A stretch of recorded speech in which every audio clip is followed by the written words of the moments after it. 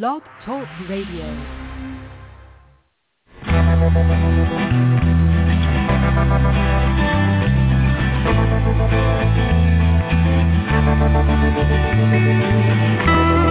Stroll through the pictures, what I've left behind. Here once again,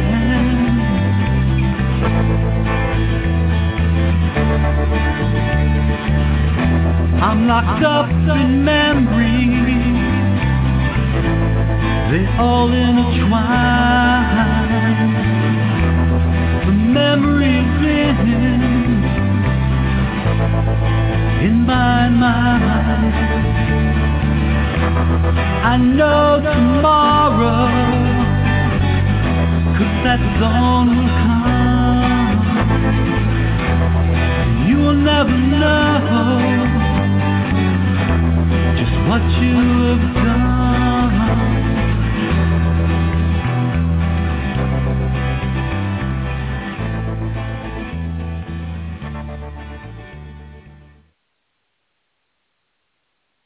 Well, good evening, everyone, and welcome to the NAASCA Stop Child Abuse Now, also known as SCAN, Blog Talk Radio Show.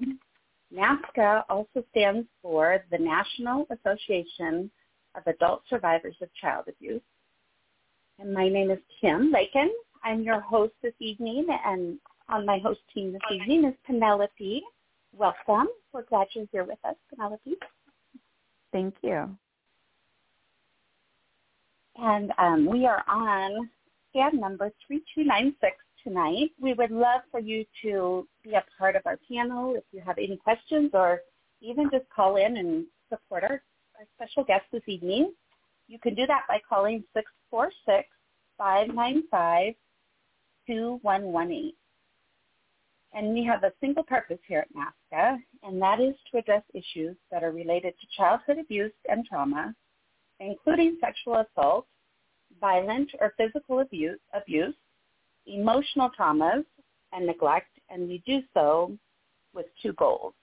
One, by educating the public, especially as it's related to helping society get over its taboo of discussing childhood sexual abuse, also known as CSA, presenting facts showing child abuse to be a pandemic, worldwide problem that affects everyone, and two, by offering hope and healing through numerous paths, providing many services to adult survivors of child abuse, and information for anyone interested in the many issues involving prevention, intervention, and recovery. So again, we are on SCAN number 3296 tonight, and if you would like to be a part of our panel, we'd love to have you. That's 646-595-2118, and Penelope will meet you on the back line and see if you have a question or if you're just calling in to listen. So you can access this show just within a few minutes of us being off the air, and you can go onto NAASCA.org and search that.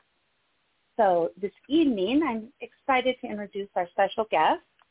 They are Dale and Faith Ingraham, and they're returning from NAASCA. They're returning family members. I'm sorry. I'm not getting off to a very good start with that. But Dale and Faith Ingraham are returning NAASCA members from Addison, New York. Dale is a pastor who began his ministry in 1983. And in 2020, Dale began to devote himself fully to the ministry of Speaking Truth in Love, which is a 501c3 nonprofit ministry, along with his partner, Faith, who is a survivor of child abuse and child sexual abuse, and his wife of 40 years. He is a speaker, trainer, author, and strong advocate for victims and survivors of abuse. Working together, they provide abuse prevention and response training to organizations, families, individuals, and churches. They create safe places for growing and healing at conferences and at speaking engagements as well. Printed materials, private consultation, and life coaching. In this book, Seeking Truth in Love, Dale Ingraham addresses the topic of sexual abuse in a way that examines hard areas while maintaining sensitivity for those who fear that this issue is too difficult for them to examine. The memoir-like recounting of Dale and Faith's own journey to understanding is woven throughout the various chapters of the book. From Faith's first revelation to Dale that she had suffered incest at the hands of her pastor father, to Dale's excommunication of his father-in-law in the church that he himself had pastored. Through the nonprofit, they express a desire that no one needs to experience being left without hope and healing or be damaged by physical, emotional, or spiritual or mental abuse. The dynamics of their mission is to provide quality resources and materials to empower, encourage, and equip the broken to heal. Simply put, they build healthy men, women, and children. I love that. And I'm just so honored to bring Dale and Faith on with us this evening. And I've known them for a few years, so I am always excited to hear what is new in your world and how you are just reaching people. So thank you for being on this evening, Dale and Faith. Thank you. Thank you for having us. Yeah, well, we are always honored to have you guys on. We love you. Love you to be on with us. So, thank you. You know how it goes with just wherever you guys want to start. You know, there's people that may have heard your story before, but I think for sure Philip hasn't and Penelope hasn't either. So if you want to start kind of at the beginning and how you, just wherever you want to start. That's what I'm going to leave it up to you, and I will just turn it over to you. And then, as you know, we might hop in and ask you some questions here and there, but it's your show, so we're going to just give it to you. Sound good? Did you have anything to say before we get started? I think we're going to start with Faith sharing her story. I think that's a good place to start, and then we'll work into how the Lord kind of led us into this ministry. So I grew up in a pastor's home. I have 8 brothers. I'm the 6th of 9 children. And I accepted Christ as my Savior when I was 5. And my dad actually led me to the Lord. And he began to sexually abuse me when I was around 9 years old. And that abuse continued throughout my childhood until I was 18. And I never told anyone for many different reasons. For one, my abuser was someone who was supposed to protect me, and he violated that trust. And because of that, I didn't know who to trust. Would the people in the church believe me if I told somebody there? And I saw my mother as a victim as well. I knew she cared about me, but my dad was emotionally abusive to my mom, not physically, but very emotionally and mentally abusive. And so there was, the dynamics of an abuser. It's not one person in the family that's being abused. It's usually everyone in the family is being abused in different ways, and people are being isolated or pit against each other. I was the most isolated because I was the only girl. I had my own room, which also gave him more access to me without anybody knowing, because I had my own room. So anyway, I just kept quiet. I died emotionally. That was my survival mechanism that I used. I died emotionally. I wasn't depressed or suicidal or angry or bitter, but I wasn't. I didn't have any of the happy emotions either. I didn't have anticipation, excitement, all of those things either.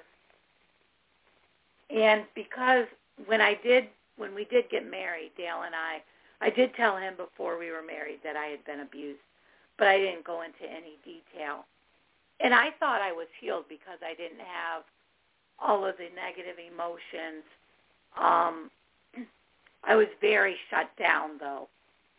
And then when my dad abused my niece in 2006, and that's kind of what shook me awake to the fact that because nobody ever dealt with my abuse from my dad had continued on to have more and more victims because people didn't speak up. People didn't confront him.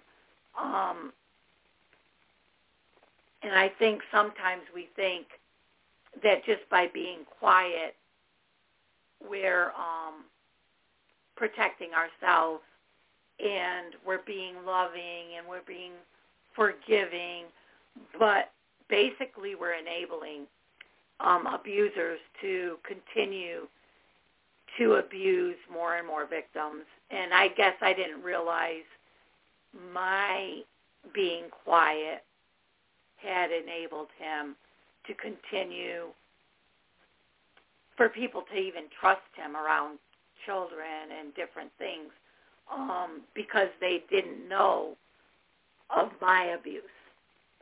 Yeah, and one of the things that Faith and I talked about in 2006 when all this happened with Faith's niece, Faith and I were married in 1984, and from 1984 to 2006, we maintained a fairly normal relationship, and I put that in quotes, with Faith's mom and dad. We didn't let the kids go and spend the night at their house. I mean, we thought at the time we were being careful, but the reality is that nobody's safe around an offender. And I think with Faith's dad, I mean, looking back now, both Faith's mom and dad have passed away, but I don't think anyone was safe around her dad. And what happened was in 2000, Faith's dad actually put my name in the church in Campbell, New York, and we got to church, and so Faith's mom and dad, Faith's dad had spoken at this church before, and he knew the people, they knew him, so he put my name in, and we got to church in 2000. Faith's mom and dad, in a year or so, they came and joined the church, and at that point, I was around him every week, and it didn't take long to realize that he definitely had something seriously wrong. I think I had convinced myself that Faith was the only victim and that he had repented. I tell people I was 95% ignorant. I knew what abuse was. I had no clue how prevalent it was, that offenders don't just have one victim. I mean, they have, in many cases, hundreds of victims. But when I was around him every week, I kept telling Faith, I know he's not repentant because I can just tell by the things he says and how he interacts with people, and then I'm trying to figure out what do we do with him. And then in 2006, in the fall, we found out that he had molested one of his son's foster daughters. And so that's when God shook us awake, and we got together with Faith's brother and his wife, and we went and confronted her dad. Faith didn't go. I went. But that's when I sat down with Faith the night we were going over with two of Faith's brothers to confront her dad. I said, I need to know more about the abuse because I'm going to confront him with what he did to you. And so that's when I found out the duration, how long he had abused her, that it was rape and molestation. And Dad was very unrepentant.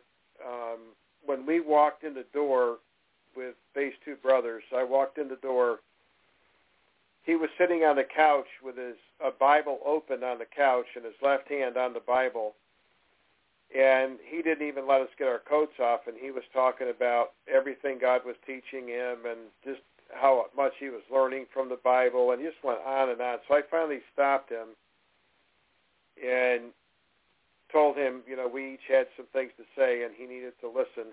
And so I started, and then Faith's two brothers both went. We knew at this point he had multiple victims. We were finding this stuff out quite rapidly at this point. And Dad was unrepentant. It was everybody else's fault. But I told him that night, I said, you need to make a full confession. You've got to go back to every victim. You've got to go back to their husbands. You've got to seek restitution and forgiveness, and you got to get things made right. I said, if you do that, I will stay with you through this process. But of course, Dad didn't do that, and we completely broke off our relationship with him at that point. So it's a long journey. I did a lot of things wrong from 1984 to 2006, and largely because we had, zero teaching in the church, in the Christian school I graduated from, in Bible college. Faith and I both graduated from the same Bible college. Literally zero teaching on sexual abuse and domestic violence. The terms were not even used, which is shocking, but we had a night class at Bible college, or an evening class. Faith and I took it together, called Ethical Issues of the Day. And they never once in that class mentioned childhood sexual abuse and domestic violence. They talked about stuff like, is it okay? Is it a sin to buy a lottery ticket? Is it a sin to gamble? They talk about this peripheral stuff, but the stuff that's eating away at our churches and our families, like a cancer, they don't even bring it up. And so things have changed somewhat. There's a much greater awareness with the public internet, and there's a ton of ministries and the work that you guys do. A lot of people are hearing teaching about abuse, but I think in our churches, we're still lagging far behind. I know some churches are beginning to address the issues, but there's just a ton of churches, not only that don't address the issues of sexual abuse, domestic violence, but in so many cases, especially with the domestic violence end, what they're teaching in their churches and how they teach out of Ephesians 5 and some of these other passages actually sets the stage for domestic violence. In the disrespecting of the wife and even the children in the family unit. So there's so much more work that has to be done. And I would say with the ministry that we started, the early stages talking about in 2007, we did our first conference in 2008. We want to go into churches, ideally on a Sunday morning when everybody's there, and we come from the angle of taking the Bible, taking God's Word, and looking at what God has to say about abuse, and really laying a biblical foundation for addressing both childhood sexual abuse as well as domestic violence.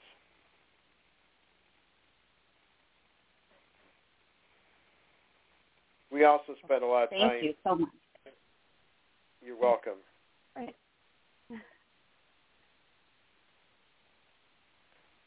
Hey, what if So I was just going to say, one of the other things that we really try to do is minister to abuse survivors. And sometimes it's phone calls, sometimes it's text messages, sometimes it's interaction on social media. But our heart is very much there because of, Faith's story. And abuse survivors are amazing in so many ways. Your heart goes out to them when you hear. It's incredible what children go through, horrific stuff, and yet they're beautiful people, and they just need someone to love and care for them. And so, that's a big part of the blessing for the ministry is interacting with abuse survivors. So it's kind of a twofold ministry. We want to get into churches We do speak at conferences. We get invitations. Sometimes we'll do our own conferences. But getting into churches on Sunday mornings, especially when everybody's there, and interacting and ministering to survivors, small groups, is kind of the heart and soul of what we want to do. I love that. And, you know, I know that we've talked about this before, that was really my heart, too, and I think I find that it is really hard to get in and speak to churches as well, unless they have something happen, which is so sad. I mean, we do need to get ahead of this. And and I know that you guys do amazing work, and I just appreciate all that you guys do for that. I was going to ask you, well, first of all, say thank you for sharing your story again. I know that it's not always easy to keep going over it and over it and over it, but we just appreciate that you were willing to come on and share it with our listeners. And I know that, you're welcome. Yeah. Thank you. And I know a lot of our listeners will be able to really connect with your story. Yeah. And so, we appreciate you doing that. So, Dale, what do you think, my question is, what do you think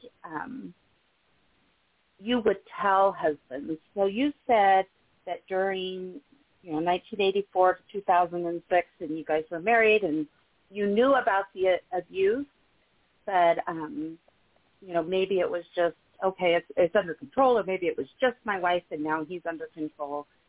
What would you say to husbands that the wife is told and they don't know what to do, and they're just kind of in that space as well of it must be okay because everything looks okay on the outside? What would you tell them? So it is interesting over the years, as we meet people and they ask what we do, we share a little bit about the ministry, and I talk about Faith's story. It's amazing how many men respond immediately with, my wife went through that too. And there is, I guess I would say, the number one place to start, the first step, educating yourself or educating ourselves on trying to understand what abuse survivor goes through. Now, one of our presentations we did back in 2018, I did up a slide that on the slide it says victim's perspective and the offender's perspective. And I've got a line or a wall between the victim and the offender, and I make the point that most people see abuse from the offender's perspective, not the victim's. And the illustration I use with that slide is the illustration of a bullet wound. And the entry point to a bullet wound is usually very small. In many cases, you literally could put a Band-Aid over the entry point to a bullet wound and conceal it. But what happens when the bullet enters the body, many of the bullets are made to break apart. And when they break apart, what they do is they spread throughout the body and they do catastrophic damage, massive internal injuries. And if the bullet does exit out of the body, I mean, it's so horrific you wouldn't even want to look at it. The entry point to the bullet wound is like the offender's perspective.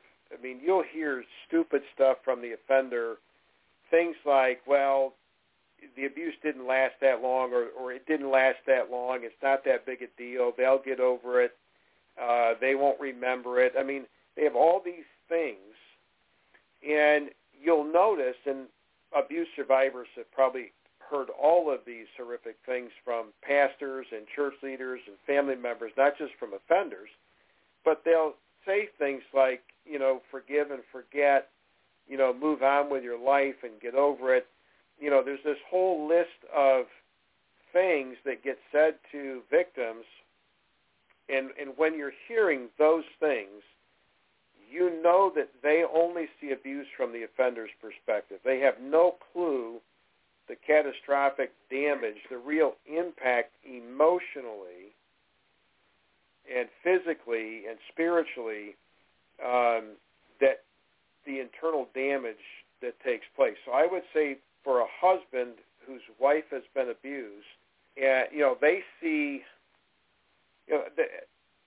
like the obvious problems with intimacy and sometimes just how not good communication between the husband and wife, and maybe anger and outbursts and difficulties, and but they don't realize where it's coming from or what's happened. So educating yourself is a really, really good first step. Becoming trauma-informed, that's a term that we're hearing more about. We have, there's a ton of counselors out there that say they're Christian counselors, but they're not trauma-informed. And a lot of times, pastors, church leaders, Christian counselors, biblical counselors, they're trying to help abuse survivors out, but they don't know what they're dealing with. They haven't been trained. And a lot of times they re-victimize the victim. Instead of helping them, they put more burdens on them. They say, well, you're bitter, or you're angry, or you're unforgiving, or you're unloving, when in fact they're just trying to, with the trauma that they've experienced, plus a lot of times they're trying to protect other potential victims. They want to protect the vulnerable, so they're telling their story to get this offender. They're expecting that he's going to be confronted and that he's not going to be able to continue having access to victims, and instead that the victim, they turn it around and make the victim the offender, because the victim is saying something needs to be done, and people just want them to be quiet and pretend like nothing's happened and that everything's okay now. Yeah, we see a lot of that. So I would say the husband, for everybody else to think that, right? Everything's okay. Go ahead. Yes. Yeah, I would say to the husband, get educated and get help. Don't try to muddle through it yourself. So a trauma-informed counselor can be a big help. It's amazing the difference in healing. See, this is the thing that so many Christian marriages, or marriages in general, you've got two people trying to have a healthy marriage, but in many cases they're broken. And a lot of times we forget, statistically, the statistics say somewhere between 1 in 3 girls or 1 in 4 girls are raped or molested by the time they're 18. But also, a lot of the statistics are showing 1 in 6 boys raped or molested by the time they're 18. So you've got, in many cases, you've got a husband and a wife, and that's just sexual abuse, by the way.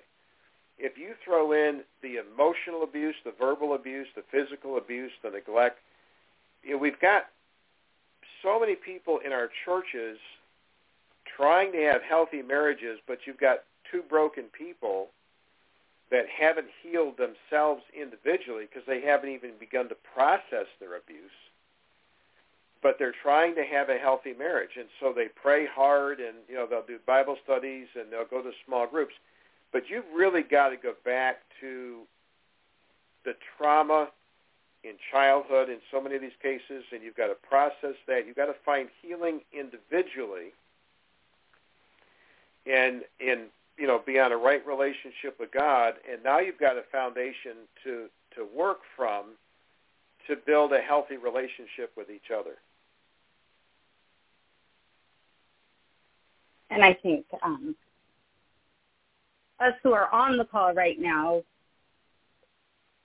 even our other guest, Philip, who's on the call, I know is a believer, and it's made a difference for me that I really do relate to that whole trauma-informed counselor, and I think the older I've gotten and the more that I start to understand trauma, that how important that is.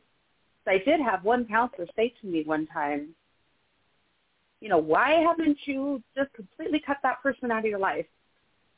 And I said, I don't, I'm not sure you're understanding why I haven't completely cut that person out of my life and, given these excuses. And then she looked at me and she said, so is it like a Stockholm syndrome or something? And yeah, I mean, it really kind of is, especially if that person is somebody who is very, very close to you and is, still in your family. But I think, Faith, what would you say that, and then I'm going to open it up to my question as well, if that's okay. But first I wanted to ask you, what would you say if now, at this point, knowing everything that you know, you had told Dale about this and he said to you, I don't need to know because it will make me feel,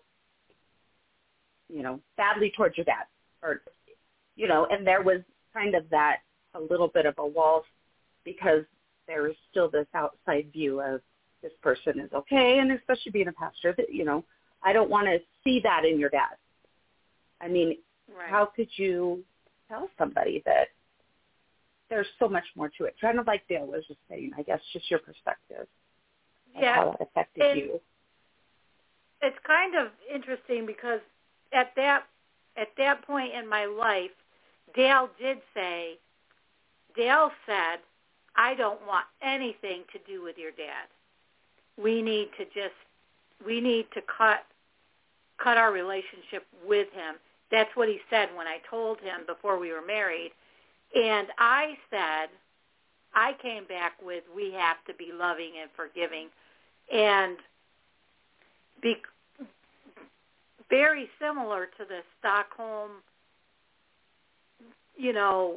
syndrome, it's that love-hate relationship that you have with somebody that's your father.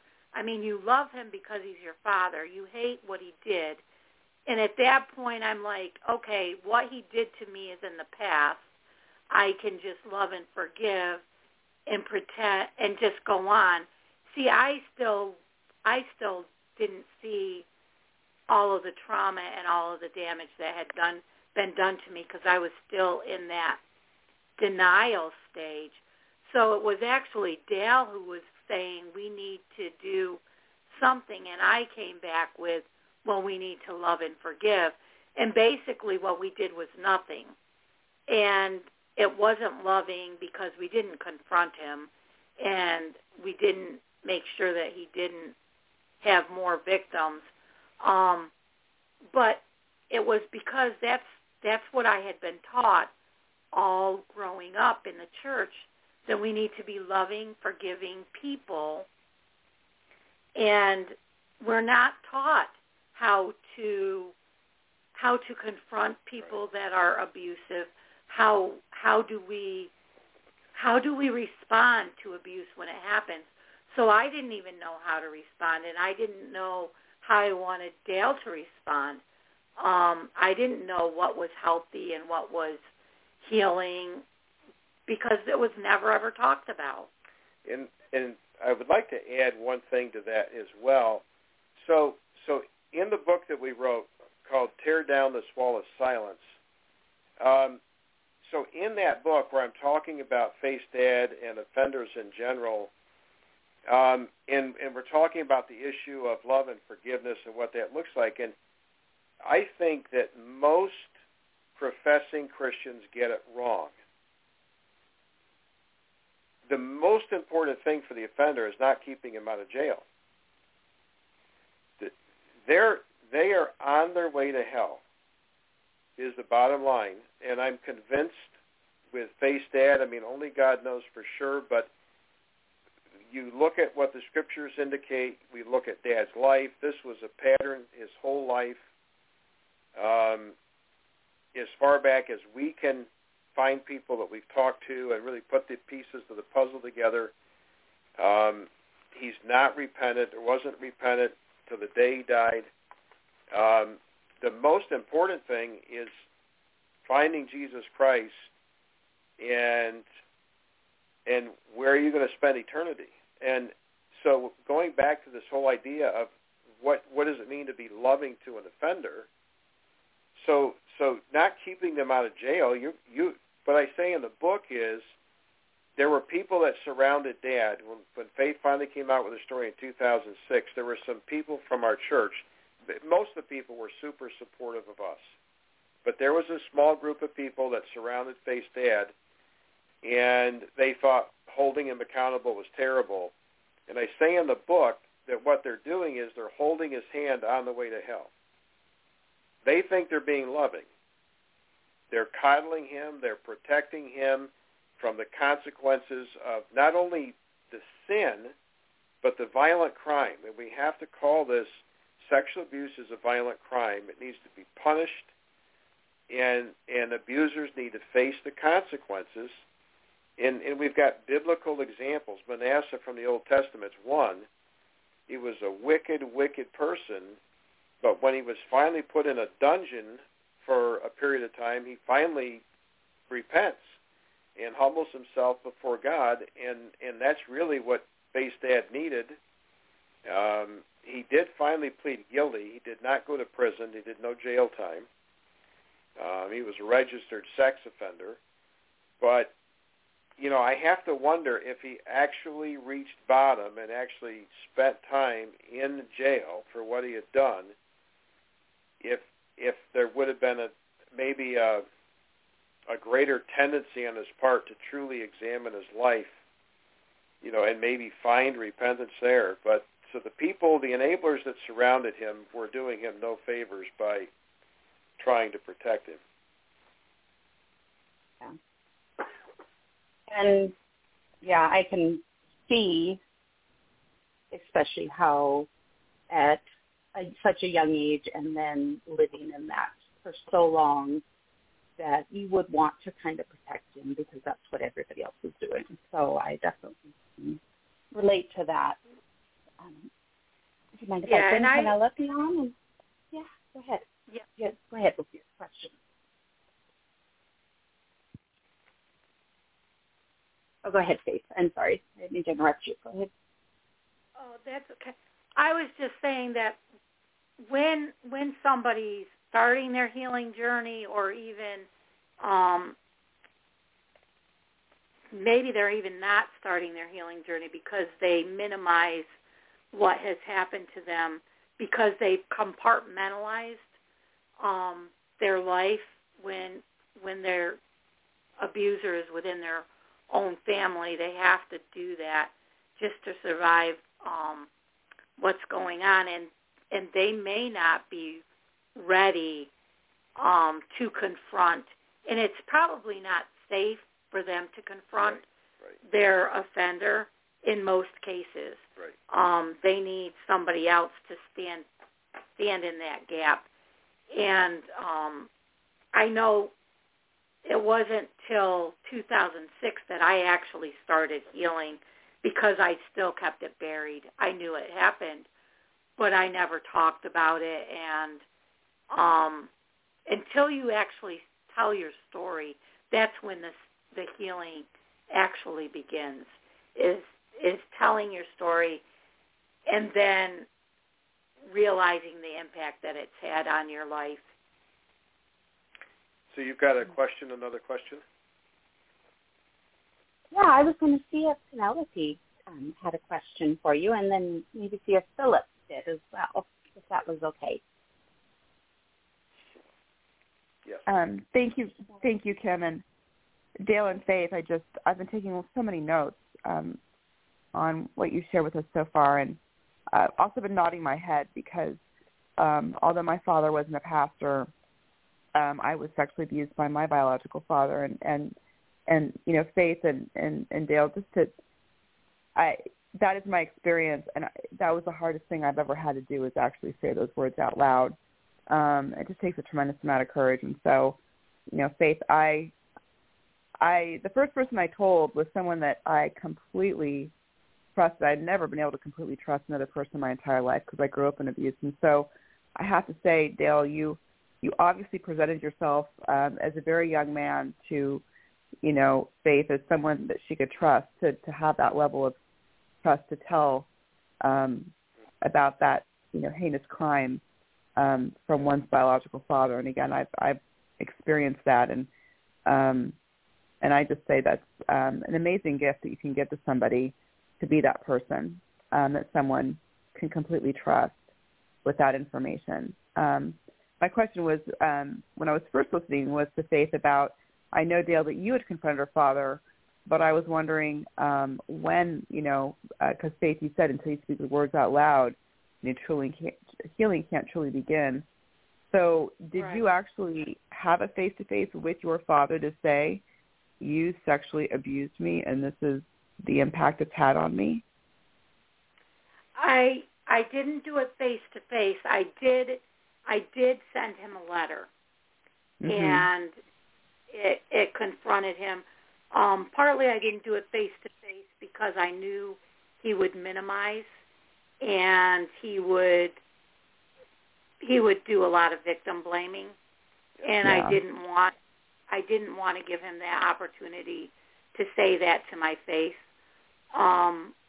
because I knew I was emotionally not, and I knew what he was going to say was not accurate.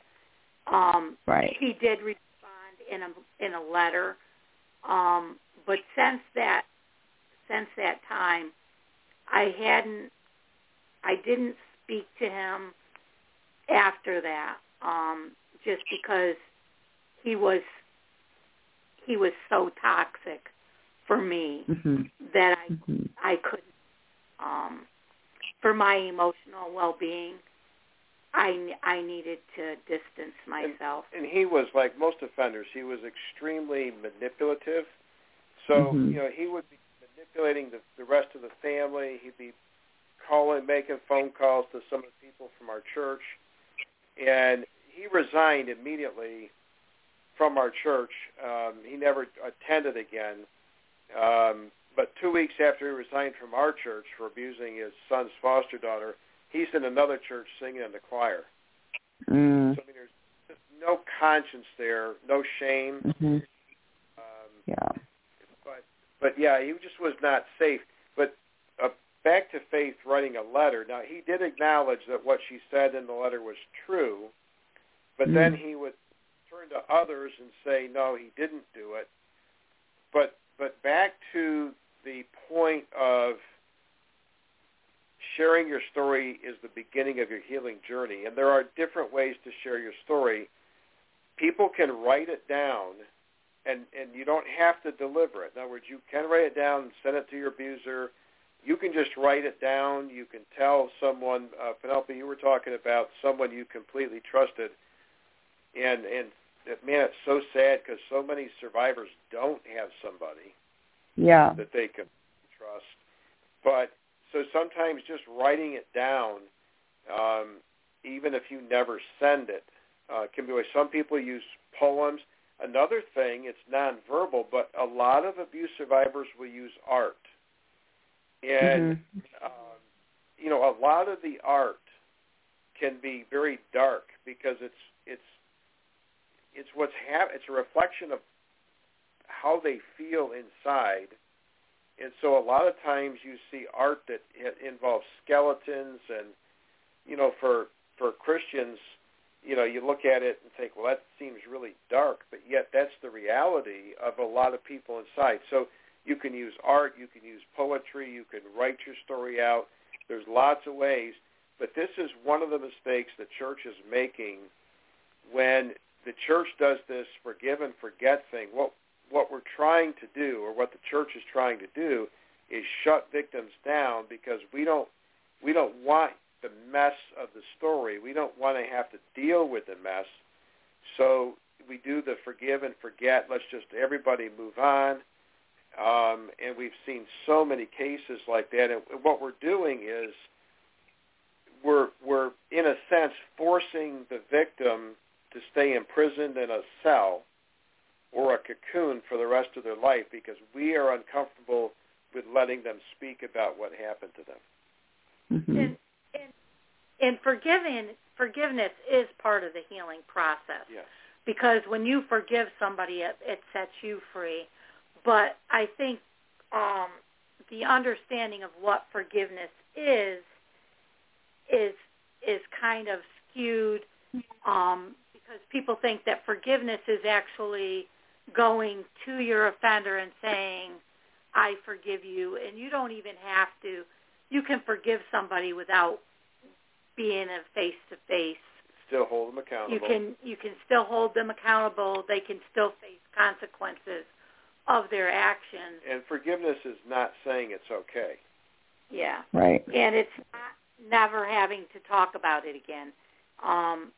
It's part of my story. It's part of what made me who I am and how it's impacted me and how I am able to relate to other survivors so that they know, I really understand what they've gone through to some degree because I've gone through similar things.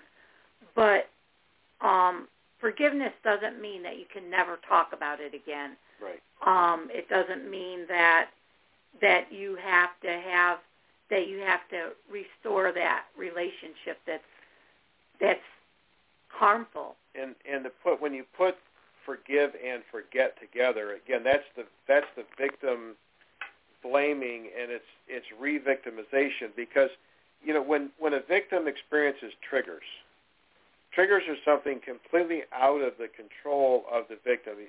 Something happens and the victim is triggered, and it could be a year later, it could be 10 years later, it could be 40 years after the abuse, and you experience a trigger.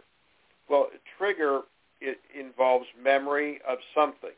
And so to say that you can forgive and forget further harms the victim because then every time they have a trigger, then the victim is like, okay, so I'm guilty, I'm not doing something right, and it just further harms them. It further pushes them down and doesn't allow them to find healing.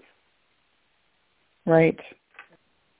Right. And I really appreciate the fact that you're bringing up forgiveness, and I always call it a hot topic on NAASCA because there are a lot of opinions about forgiveness. But I think there's a toll.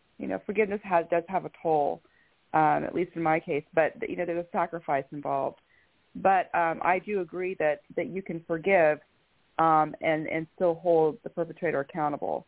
And for me, speaking the truth is part of forgiveness because I'm naming what I'm forgiving. Right. And I think it's important to name that. I don't know about your father, but my father, I know that he suffered and he was a victim as well.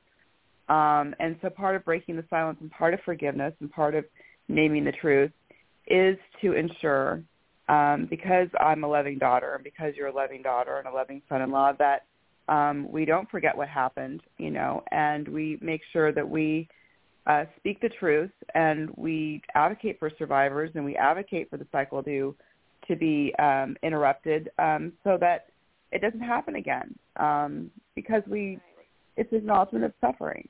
So anyway, I know this is what you do, but I appreciate you bringing it up because I feel that forgiveness sometimes is a topic that we skirt around, or it's like I say, it's a hot topic. And I think that forgiveness is, it is for the victim. Right. It does set you free, and I appreciate you saying that. I'm just wondering, too, Faith, I had one more question. I know Kim wants to get to Philip, but I was curious, and I know and I acknowledge and respect that both of your parents are deceased, and I know that you had mentioned that your mother was a victim of verbal abuse or emotional abuse by your father. But I'm wondering, was your mother aware when your father was sexually abusing you in your home? In the beginning, I don't think that she was. But in the end, she actually caught him in the act when I was 18. And she asked me, well, what do you want me to do? And I said, I just want it to stop. And I was 18 years old, and it's like, I'm the kid here. Don't ask me what to do. It's such a complex issue when there's abuse in the family, and she didn't know what to do. I didn't know what to do, and it did stop at that point. But because the next time he tried something, I said no, and he stopped. And I don't. There's so many things that are so confusing, but I do think that my mom was trying to help me. She didn't know what to do either at that point. You know, I think that goes back to if in our churches, and most churches do the opposite, but if churches would talk about childhood sexual abuse and domestic violence and stress, I think God's heart is that he wants the vulnerable to be safe. We can find it over and over in his word. They need to be safe. And he talks about the afflicted, and he talks about justice for the poor, the fatherless, the afflicted. And if churches were teaching God's word like we should be when it comes to abuse, and that a mom can leave an abusive marriage, that a mom can take her children to safety and should take their children to safety, and we can make a solid biblical case for that. People like Faith's mom for generations have been taught you have to stay in that marriage no matter what. And what's happening to the children and to many wives is it's no different than the child sacrifices in the Old Testament where they're burning the children to idols. And we've got professing Christians in so many cases sexually abusing their daughters, their nieces, and the boys too are getting sexually abused. And if it was being spoken about from the pulpit like it should be, I think that, again, the number one thing the church could do to help prevent abuse is educate everybody in the congregation. And I think, too, provide safe places for these women and children that they can get help. And because those places are few and far between right now, at least in where we live in the rural communities, it's hard to find safe places for a mother with children to go to. Yeah. And if churches really wanted to, they could help support or have their church, build up one of these or two of these places that are safe for women and children in abusive and not safe homes. Yeah. And perhaps also the more safe places and the more awareness and the more conversations, perhaps the opportunities will diminish a little more for these crimes to take place because our eyes are open. Yeah. Right.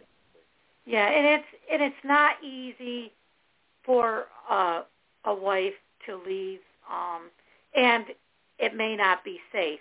We have to, everybody's situation is different, but a lot of times when there's abuse if there's domestic violence, it can be the most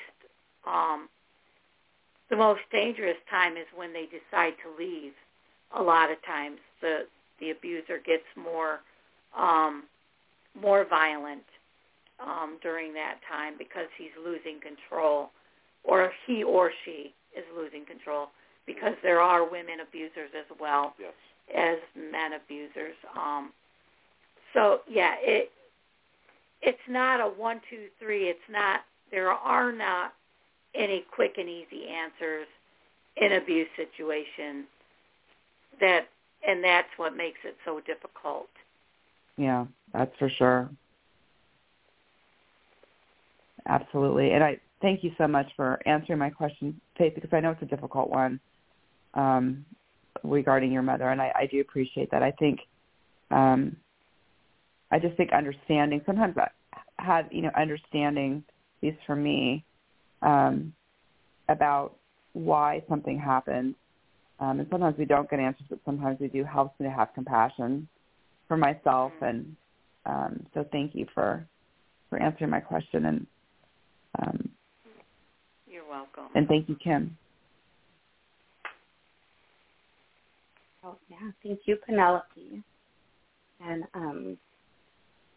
why don't we bring Philip on real quick and see if he had anything that he wanted to ask or add or... Hey, Philip, you're on now. Welcome. Hello, guys. Do you have anything? I don't have anything to say yet. Don't have anything? Okay. Thank you. It's good to have you on. Good to hear your face. Thanks. The other thing I was thinking about when Penelope and Dale and Faith were all talking, I was also thinking about the stigma of still the emotional and all of, bad abuse that goes on. The physical abuse, that you can see is still so much easier to justify leaving, where I think a lot of times that emotional abuse keeps you tight, even tighter. And so that is something that we need to really talk about too. Yeah.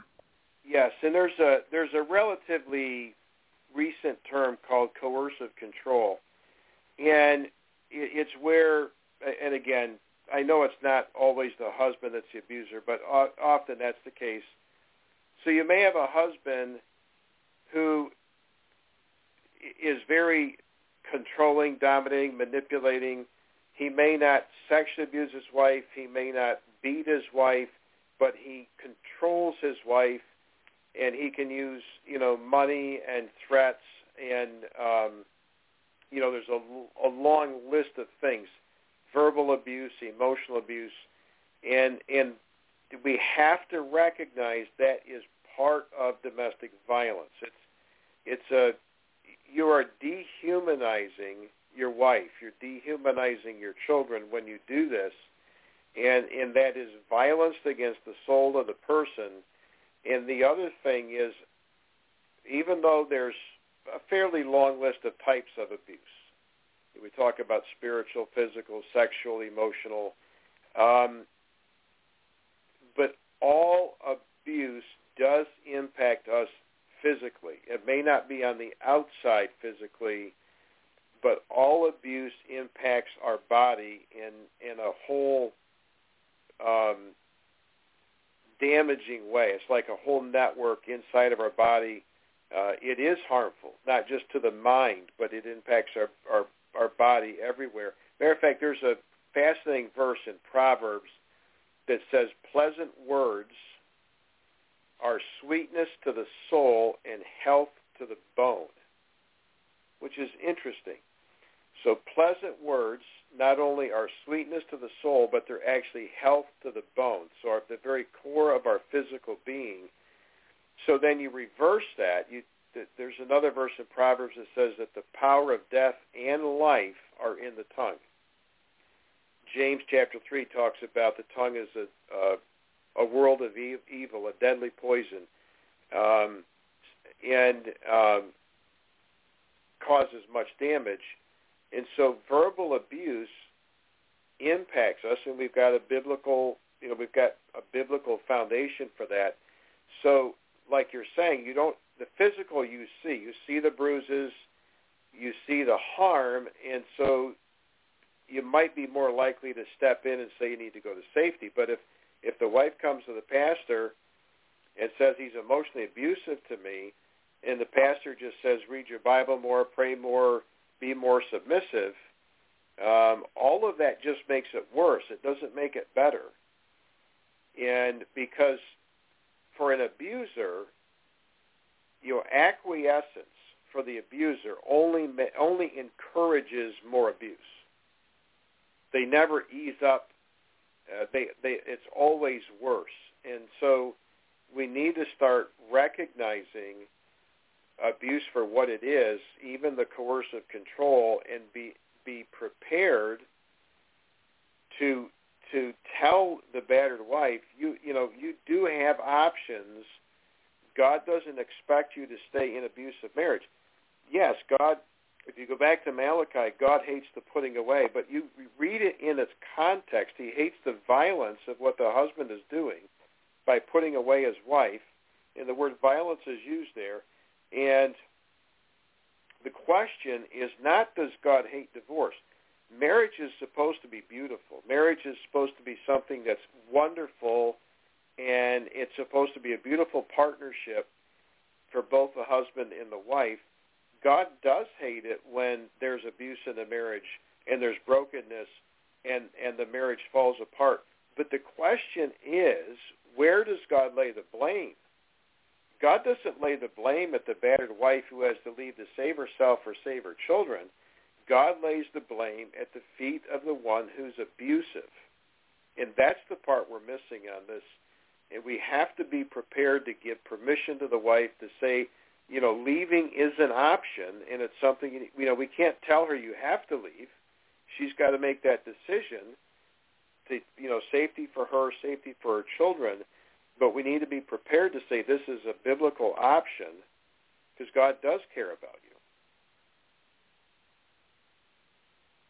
Yeah, and that, also people need to start realizing that as well that are in the safe homes, make it available to everybody who is going through trauma. And then that's going to also be, part of that is believing them, because when you're talking about the coercive control, yes, nobody, we can't see it. So, yeah, I agree with you on that. Yeah, and I think too, another thing that's important to point out along with that, Jesus talked about, beware of the false prophets, for they come to you in sheep's clothing, but inwardly they are ravenous wolves. And Jude warns us that certain men have crept in unnoticed, meaning crept into the church, using the grace of God as a license for immorality. The church is a soft target, and offenders come in, but they don't come in looking like offenders. They come in looking like sheep. The only one that sees the wolf are the prey. So everybody else in the congregation sees this nice man who does great things. He might be the preacher. He might be the youth leader. He might be one of the people, the men. He might be a woman sitting in a pew who does so much for the church, and here they are sexually abusing. You may have a church of 500 people. They may be abusing 3 or 4, and the vast majority see a wonderful, quote, Christian sheep, but the victims are the ones that see the wolf. Did we lose you? Nope, we're here. Oh, there you are. Okay. Yeah. Yeah, I was just giving and then. Oh, I'm sorry. Yeah. No, and then people, there's that 95%. So the 3 or 4 that you're talking about that have been abused are over here going, I can't say anything. Everybody loves this person. It must be something I'm doing, or, So yeah, we know that as victims, we blame ourselves. There must have been something that I did,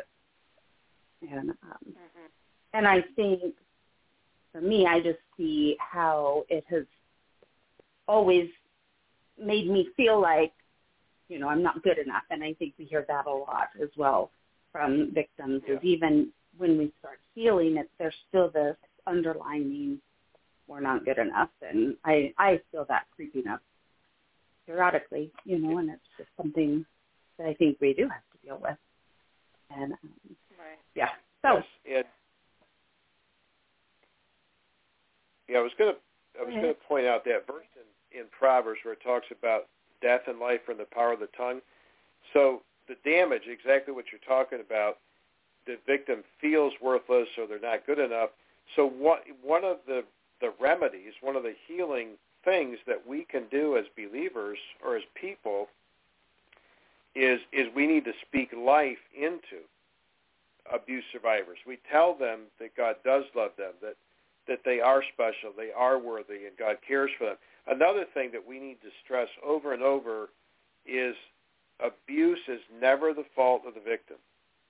It is never the fault of the victim. It is always, God lays the blame at the feet of the offender. So we can speak life, and I think, we can reverse the damage, but we have to do it over and over and over again.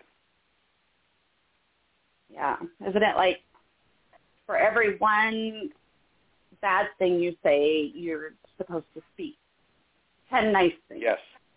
And, yes. That's something you would really have to concentrate on to do. So, having that in your mind, it's easier to just not speak that one bad word. My mind, right. That's easy to say. But, yeah. So you guys, you had mentioned a little while ago, Dale, I think, that your book, Tear Down the Wall of Silence, is that new? Is that different from Speaking the Truth in Love? So speaking, that's an error on my part in the bio. So the book is Tear Down This Wall of Silence.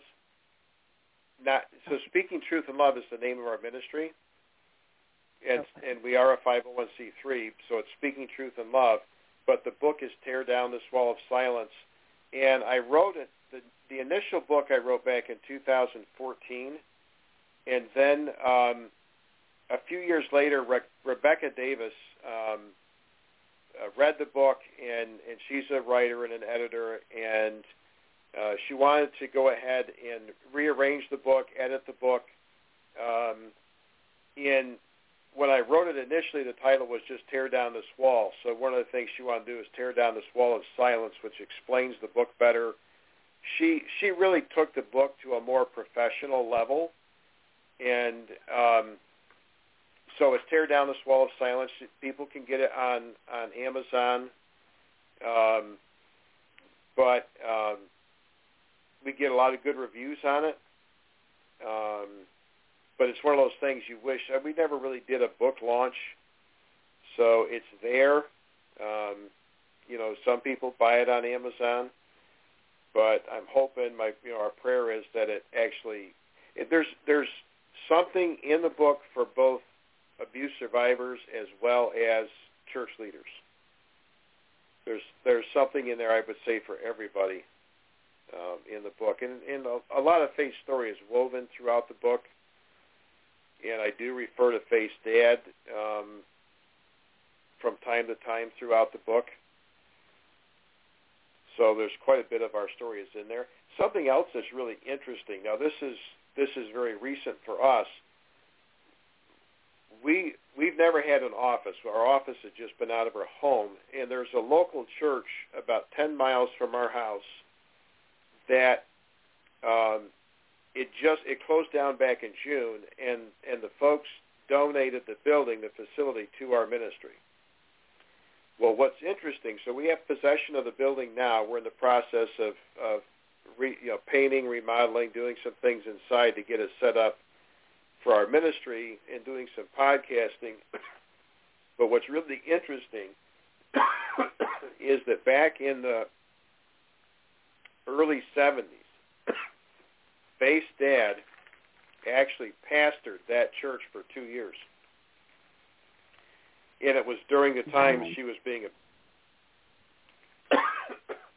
So God's given us a chance to kind of redeem that building and use it as a training center to help prevent abuse and combat abuse. So it's that's just been a huge answer to prayer that God's provided that for us. Oh, that is what a blessing. Yeah, that's awesome. You can do a lot more things if you have a facility that you can just open up anytime you need to. So that's amazing. Yes. I'm so happy. I'm glad for you guys. I'm happy for you guys. I'm glad. Yeah. You'll have to let us know how it's coming and send us pictures and stuff once in a while. Keep us updated. So we've been taking, what we're going to do, our oldest son does a lot. He's an artist and musician. He does a lot with video. So what we're going to do is we've gotten a ton of pictures and a ton of video before we started doing anything over there. So we're going to put together a little video intro, and Faith's going to share some of her story, and we're going to tell a bit of that story that I just shared about her dad, pastoring that church and, what God's doing with the building now. And so we will have something together. So, yes, I'll send that when we get that put together. Yeah, send it to me. Because I know you're not on Facebook, correct? You're just on Instagram. Yeah, I'm not on Facebook anymore. That was like the advocacy world on Facebook. It's like you feel like you're walking through a minefield, and everything can go just fine, but it's like every 2 or 3 years it's like a bloodbath on there, which is a real shame because I think, advocates could make so much more headway, but it's like inevitable. You get conflict, and then, people are going back and forth, and I just got off of Facebook entirely. We're hoping when we get set up in our offices over at this new facility, we want to do podcasting. And when we do that, Faith's still on Facebook, and our page is technically still on Facebook, but we haven't done anything with it. But once we do get some podcasting going, we will be doing more on the social media platforms. Well, we'll look forward to that. But, yeah, if you get that together, some pictures together of what you're doing and want me to share it, then on NAASCA's page, I'd be happy to do that. So just let me know. I don't know if I told you this or if you saw that we were going to try and do more Zoom meetings as well for NAASCA. And so if you guys ever want to come on, and do a presentation or something on Zoom, I'd be happy to get that set up for you as well. So guys, just let me know because it sounds like you have some exciting things coming up. That's good, yeah. I think that'll add a whole other dimension for NAASCA. That's good. Yeah, we just have to get people on there. Not everybody's willing to quite go there yet, and I don't know if you have spent any time on Blog Talk, but it's a little bit old-fashioned, so it doesn't connect to these other platforms, and so we need to get Blog Talk up to date a little bit so we can connect everything. I'm surprised they haven't. Yeah, I think people will respond to it. Yes. Yeah, I think so too. Video is where everybody is. I mean, they just are these days. COVID and all that. It's a lot more. I can do a lot more, even with my nonprofit that I work with on Zoom since the whole COVID thing happened. Yeah, exactly. So it'll be neat. So will you guys do you think you will do more teaching on your podcast, or are you thinking about having people just come on and tell their stories, or are you just still kind of working that out? It'll be a little bit of both, I think. Yeah, I think it'll be both. I'm going to start one of the podcasts. We're going to actually do several different podcasts. One of the ones I'm going to be working on is called Conversations of Hope, where I will interview different people and their stories, different aspects of their story, and how they have been healing or where they are on their healing journey, just how people responded that were good, what was helpful, what was hurtful, those types of things. And so I'll be interviewing different people with different stories and trauma and how they've overcome and how they're still working through the different things. So I think that'll meet a lot of people's needs because it'll bring people in that have similar stories so people can relate. Oh, wow, that happened to me, just from hearing other people's stories. And conversation is so much more interesting than just one person teaching. So just your format that you guys have here where you've got a conversation going, people can easily listen in and feel like a part of the conversation, where if you just have one person teaching, you can have really good information, but it's not always easy to feel like you're a part of it. And how long are your classes that you normally do when you go into a church? So most of our presentations would be either between 45 and 45 minutes and an hour long. We usually try to put a question and answer time at the end. But if we get in church on a Sunday morning, you're looking at a 30-minute message in most cases. So we can adapt to whatever. Our three primary. So if the church has us come in and do a seminar, the three primary presentations we'll do is understanding abuse, responding to abuse, and healing from abuse. And we can do that on a Sunday morning service, or Sunday school, Sunday morning service, and then, if the church does a lunch, we can do an afternoon service, or we can do it on a Saturday. We've got a lot more presentations than that, but those are probably three of the common ones. At a Sunday morning message, a lot of times I'll do what does God say about abuse, and I'll talk about verbal abuse, child abuse, and marital abuse. It's a pretty wide variety, and we try to adapt to whatever the church or the group or organization. A lot of times it's a small group. We'll adapt to whatever the need is. Nice. Yeah, and you guys will go pretty much anywhere. I know you've also been in Colorado Springs before a few times, and so anybody who wants to bring your curriculum to their church, we could have them get in touch with you, because I know it's very much needed. And I know that a lot of times, the curriculum that I use isn't specifically a Christian curriculum, and I do get that question a lot of times, as a Christian curriculum. And I have given people your name before. I don't know if it ever follows through or not, but yeah, there is a difference. People, and I can kind of adapt darkness to light as well to, being in more of a church setting.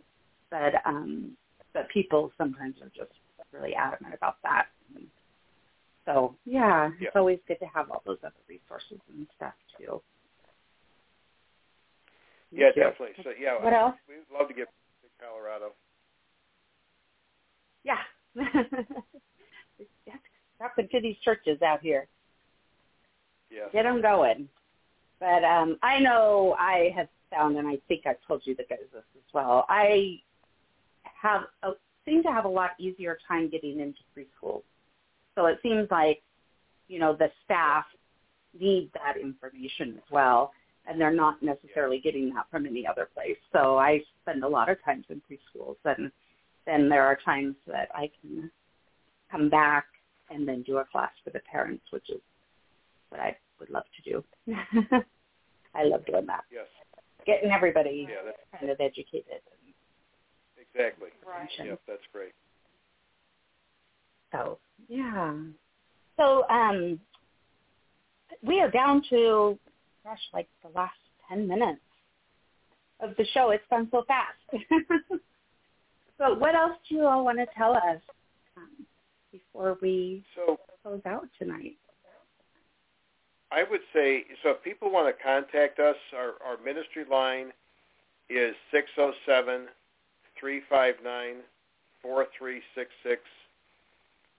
If they want to email us, it's D.F. Ingraham. Our last name is Ingraham. D.F. Ingraham at speakingtruthinlove.org. They can email us. They can call, leave a message. they can go online or our website, speakingtruthinlove.org, and there's a link there. They can email us or leave us a message, and we would love to travel. We'll speak to a small group.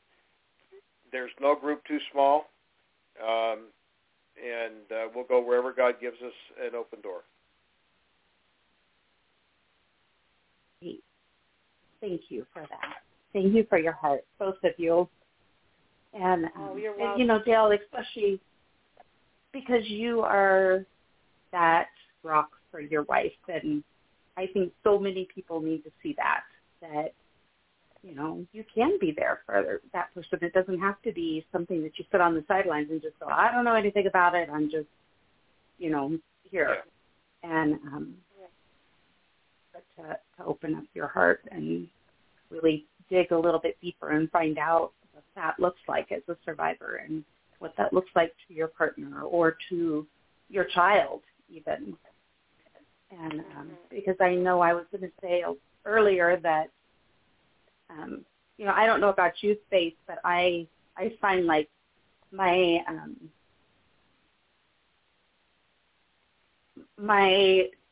hard times kind of come and go. It's like, when I don't really expect it, I start to have issues and not realizing maybe exactly what is going on, and then start to realize that it has something to do with, maybe a trigger.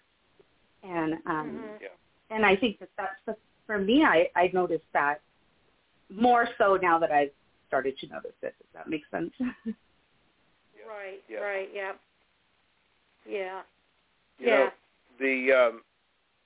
I know we don't have a lot of time left, but 1 Peter 3:7 is a verse. A lot of times it gets twisted around, but where Peter talks about for the husbands to consider his wife, giving honor unto her as unto the weaker vessel, and the idea of consider her means you get to know her, and when we're talking about a husband of a wife who's been abused, part of it goes back to educating himself, but getting to know what's happened to her and understanding it. But what talks about giving honor to, giving honor means to give value to. And for most abuse survivors, they do feel worthless, like you were talking about. They feel without value. They feel, and they're often told, nobody will ever love you, nobody will ever believe you. So one of the roles of the husband in helping his wife to heal is to give value to her, and to let her know, how special she is, and that God does love her, and that you love her. So you're building her up, and you're helping her to heal. And when it talks about giving honor to her as unto the weaker vessel, that's not demeaning. What that means is she's fragile. She's highly valuable, but easily broken. And oftentimes, whether it's the husband or church leaders or just people, well-meaning Christians, we often further re-victimize the victim, further harm the victim in our efforts to try to help them. And so we need to learn how to help them well. Amen.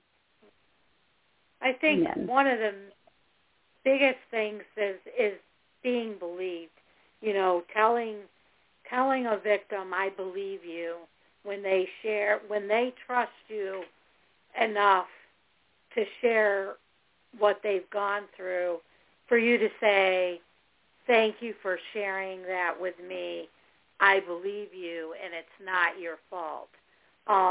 Those things are important for a survivor or a victim to hear, because at least it helps them, it validates who they are and what they've been through, and it helps them to know, somebody believes me and somebody thinks I'm worth listening to.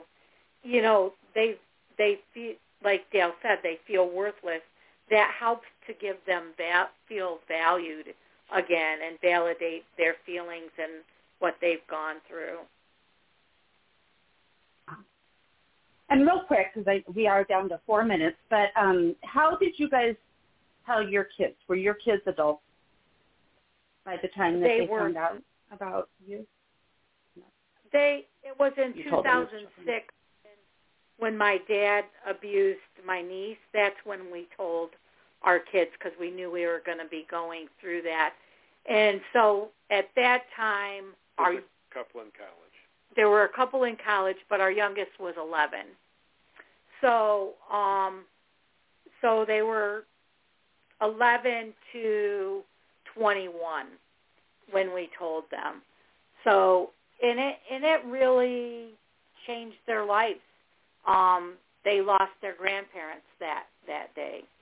They their grandparents weren't who they thought that they were, and it did turn their world upside down. But we walked them through it, and we still walk them through it. There's still the impact of finding out that your mom was abused by someone that you thought was trustworthy. Yeah. And how do you think that their reaction and how they have come to accept or,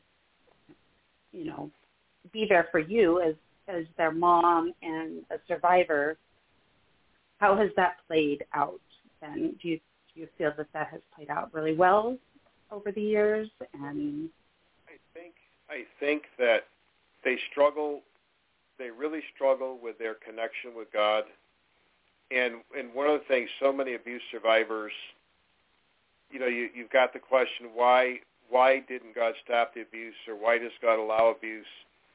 And I say at our conferences, as I try to answer that question, and you never can really fully answer it, but I think there's going to come a day when we stand before God. God is going to ask us as church leaders, he's going to say, why didn't you stop the abuse? You think of all the parables where Jesus talked about the master goes into a far country and he leaves servants in charge. Well, he's the master, and he's gone into heaven. It's not that he doesn't involve himself in our lives. He does. But he's left us in charge. He's given us guidance in his word. We're supposed to be protecting the vulnerable and the afflicted and the fatherless and the vulnerable. And so I think God does care about abuse, and he's left us here to help prevent abuse. Amen. And you guys are doing such an amazing job, and know that you are a shining light to so many. Thank you for doing all that you do. Thank you. Thank you. Thank you for being on with me tonight, Penelope. Oh, thank you. And Philip as well. Always a pleasure to have you on, too. It was good to be on tonight. So, one last time, Dale, tell your phone number because my pen wasn't working. I was trying to write it down real quick. How people can get a hold of you. 607-359-4366. Or they can go to the website, speakingtruthinlove.org, and there's an email link there. They can send us an email. And then if you send us an email, I'll give you my cell phone number, and we can communicate that way as well. Okay. Well, thank you again for being on with us this evening, and we are just honored to be on with you both. And thank you. We feel the same way. It's always an honor. Yeah. Keep us updated on what's going on. Okay. And as we always say, there are enough adults out there to keep all children safe in this world. So if you see something, please say something. Good night, everyone. Have a good evening. Good night. I'll know tomorrow, 'cause that dawn will